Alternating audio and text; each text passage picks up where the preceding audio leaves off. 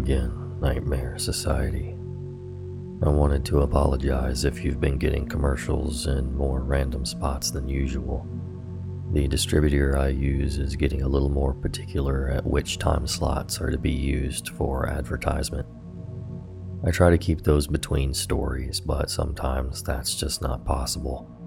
On that note, if you want commercial-free early access episodes, as well as bonus content and other fun stuff we do over there, check out our online campfire at patreon.com/Nightmare Society. I'm going to be releasing another bonus episode next week, and it's a doozy. A big thanks to our producers for this week's episode from our campfire: Danielle, Ginger, Mike, Cat OJ, Devin, Savannah, Pixel Donut, Janelle, Michelle, Diane, Joy, Josh, Shorty, Rebecca, Araceli, Elani Hawaii, Obese J, Katie, Rory, Kaylee, and our newest member, Bradley. And a big thanks to user Myra, user Count Dukufapula, our anonymous contributor, and user XCXMike1 for sharing their stories with us tonight. Also, I'll be sharing the winners of our giveaway during this episode, so stay tuned. Now, get comfy and prepare yourself for another episode of The Nightmare Society.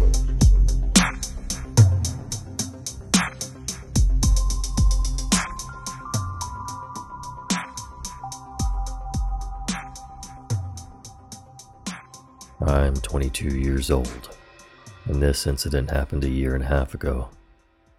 I had just moved into my first apartment and was in the process of moving everything in. The door that led to my apartment locks itself automatically when closed, so I was going to the entrance of the apartment complex to get my mail while talking on the phone with my boyfriend. I returned to my apartment and sat on the bed while opening the mail while using the phone.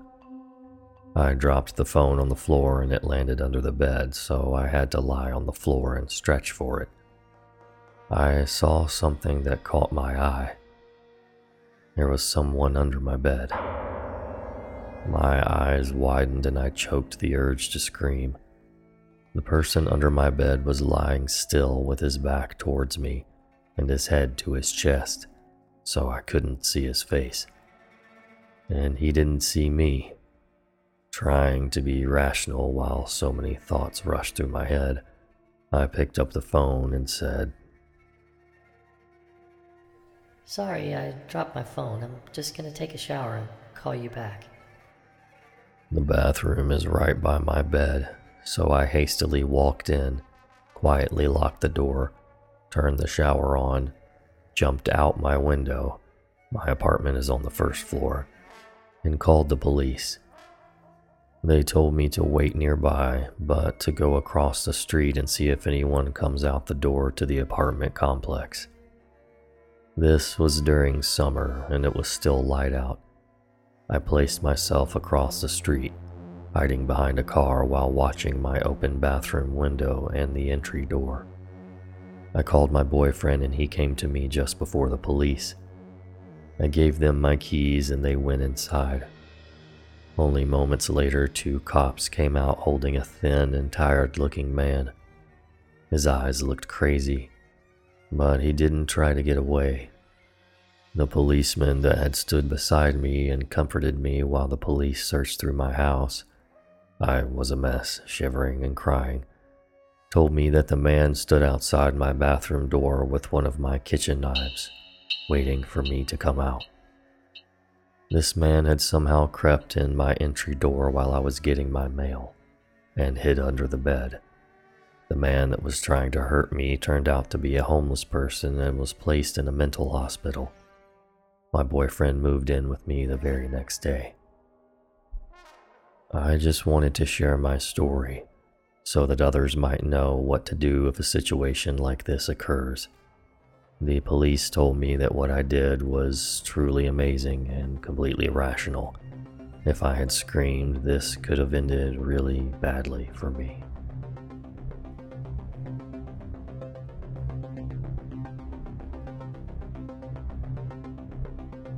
Two years ago, right around Halloween, I was babysitting for these two ladies who each had a son.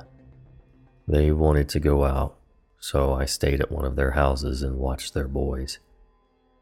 It was around 8 p.m., and the boys were sitting on the couch, playing on their iPads and whatnot, when somebody knocked on the door.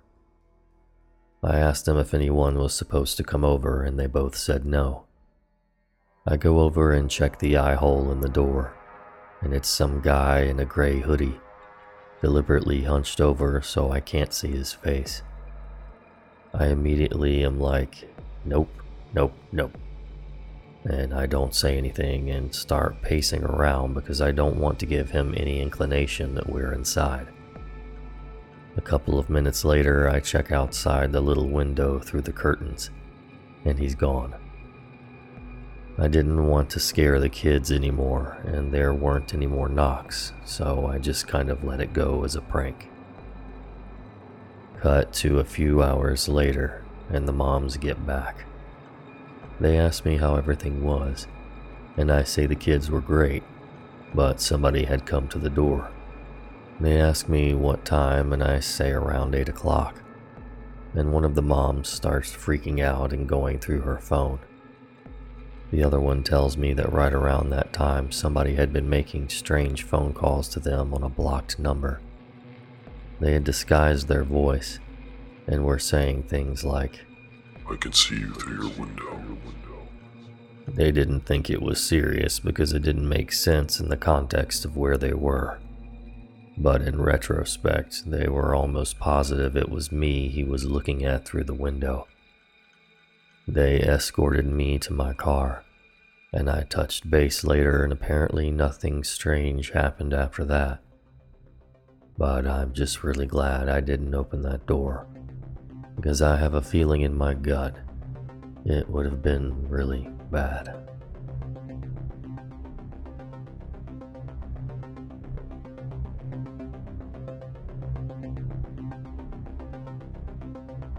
When I was 19, in the early 90s, my brother and his wife were newly married and living in Baltimore.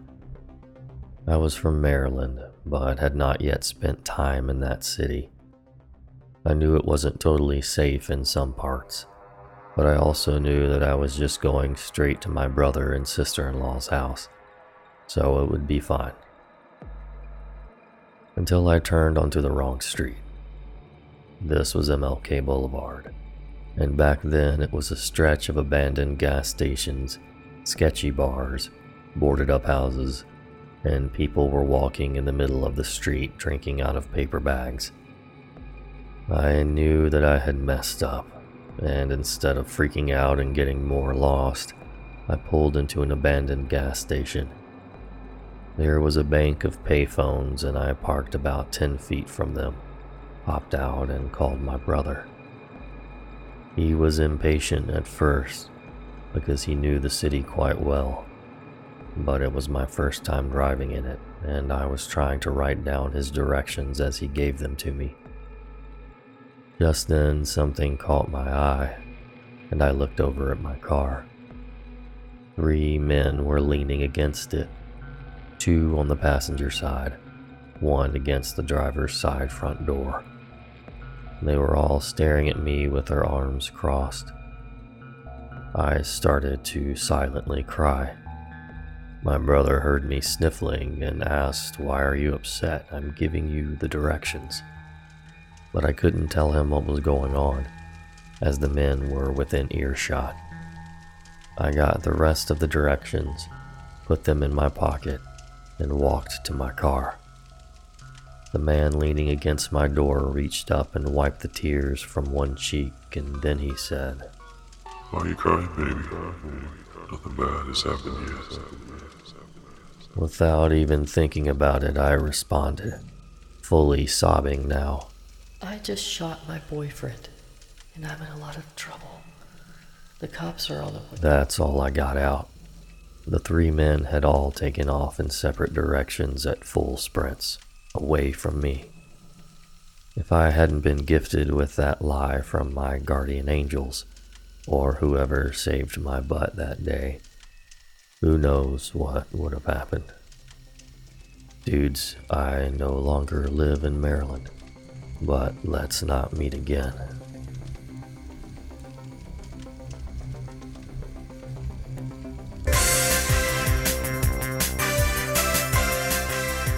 It's time to announce our winners for the 250K celebration giveaway. And the winners are Michael DeLima, Seven the Pit, Kel Rays, and Bender and Rupert. Congratulations, everyone. We're going to reach out to you via Instagram, or you're welcome to message us so that we can arrange your prize and you can find out what you have won. Funny enough, I think two of our winners are animals, so apparently I'm in good with the animal kingdom. This was really fun, so I'm sure we'll be doing this again soon. Thanks so much to everyone for participating.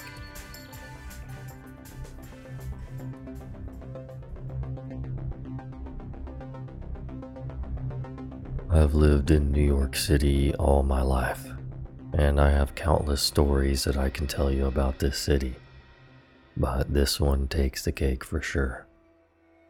I live in one of the safest and most affluent neighborhoods in all of Brooklyn, near the Verrazano Bridge. My friends and I, being high school students at the time, would use fake IDs to get into this college bar in Manhattan most weekends. There's one train line that serves my neighborhood, and even then it's a decent walk to get there to the nearest station. On this night, my friends and I left our neighborhood and boarded the train. Everything was totally fine on the way to the bar. It's one straight shot there, and we had a pretty decent time. I left the bar at around 3 in the morning, and my friends decided that they would all stay at one of my friends' grandparents' houses in the neighborhood next to mine, as to not get caught by their parents. That neighborhood is served by a different train line. As I said before, my neighborhood is very affluent and most people do not use the subway and opt for cars instead. It's semi-suburban. Imagine a mix of New Jersey and a scene out of Saturday Night Fever. Therefore, I was the only person in my car. 2 stops after my friends left the train, a man wearing a stuffed black backpack entered the car and sat down in one of the corner seats, next to an advertisement plastered on the wall. I paid little attention to him, but anyone boarding the train at 3 a.m. in my area would be kind of unnerving, especially because of his shabby appearance. Not homeless, but he definitely had not showered for a few days. My eyes stayed glued to my phone for about 5 minutes, until my attention was ripped away from the AFK arena due to the man removing a large permanent marker from his backpack. He began writing on the advertisement and smiling at me every so often, as if he wanted me to acknowledge whatever he was scribbling down. The man began by drawing a hanged man with several religious crosses surrounding him, and then began to write phrases on the advertisement like, "The end is near. You will pay for your sins.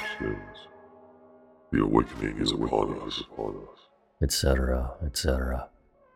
Normal things for a super religious person to say or write, even if it was unnerving that this was happening at 3 a.m. in an empty train car.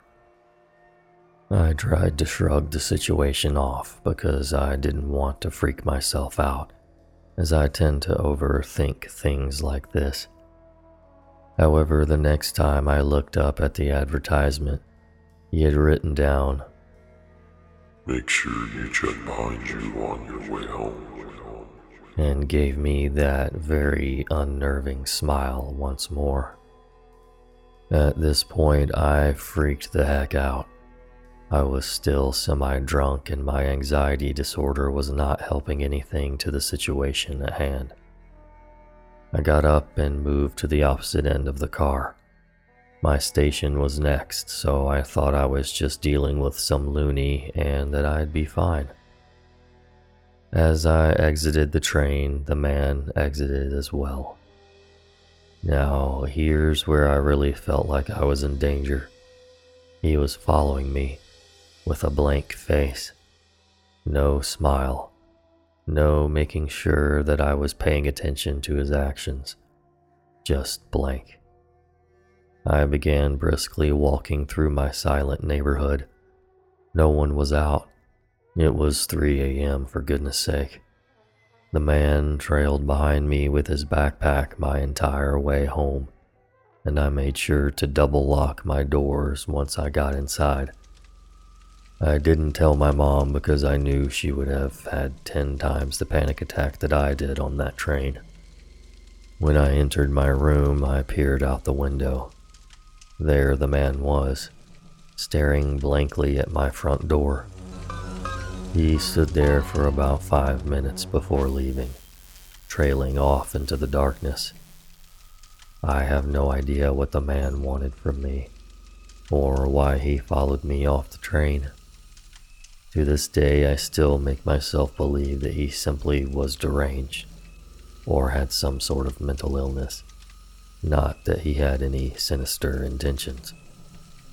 So, weird stalker Bible freak on the subway, let's not meet again.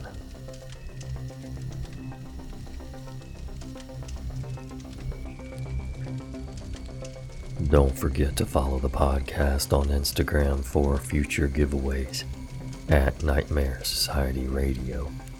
And if you're interested in supporting the show, feel free to check out all the different tiers available on patreon.com/Nightmare Society. Thanks so much for listening. Until next time. Sweet dreams.